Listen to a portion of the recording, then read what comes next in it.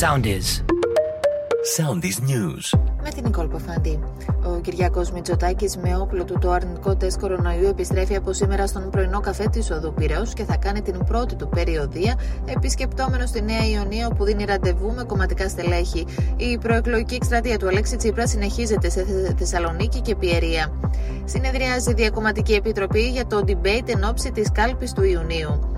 Στην εντατική σε σταθερή κατάσταση 36χρονη στην Κρήτη, που μαχαιρώθηκε 14 φορές τουλάχιστον από τον αραβωνιαστικό της.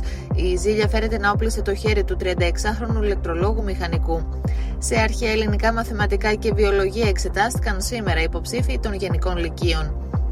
Άλλο ένα τροχαίο δυστύχημα με 44χρονο πεζό που τραυματίστηκε θανάσιμα όταν παρασύρθηκε από όχημα σημειώθηκε στο Μενίδη. Πελώριο υδροηλεκτρικό φράγμα που αναγέρθηκε επί Σοβιετικής Ένωσης και βρίσκεται στο τμήμα της Χερσόνας που ελέγχεται από τις ρωσικές ένοπλες δυνάμεις ανατινάχθηκε σήμερα με αποτέλεσμα να διαρρεύσει τεράστια ποσότητα νερού.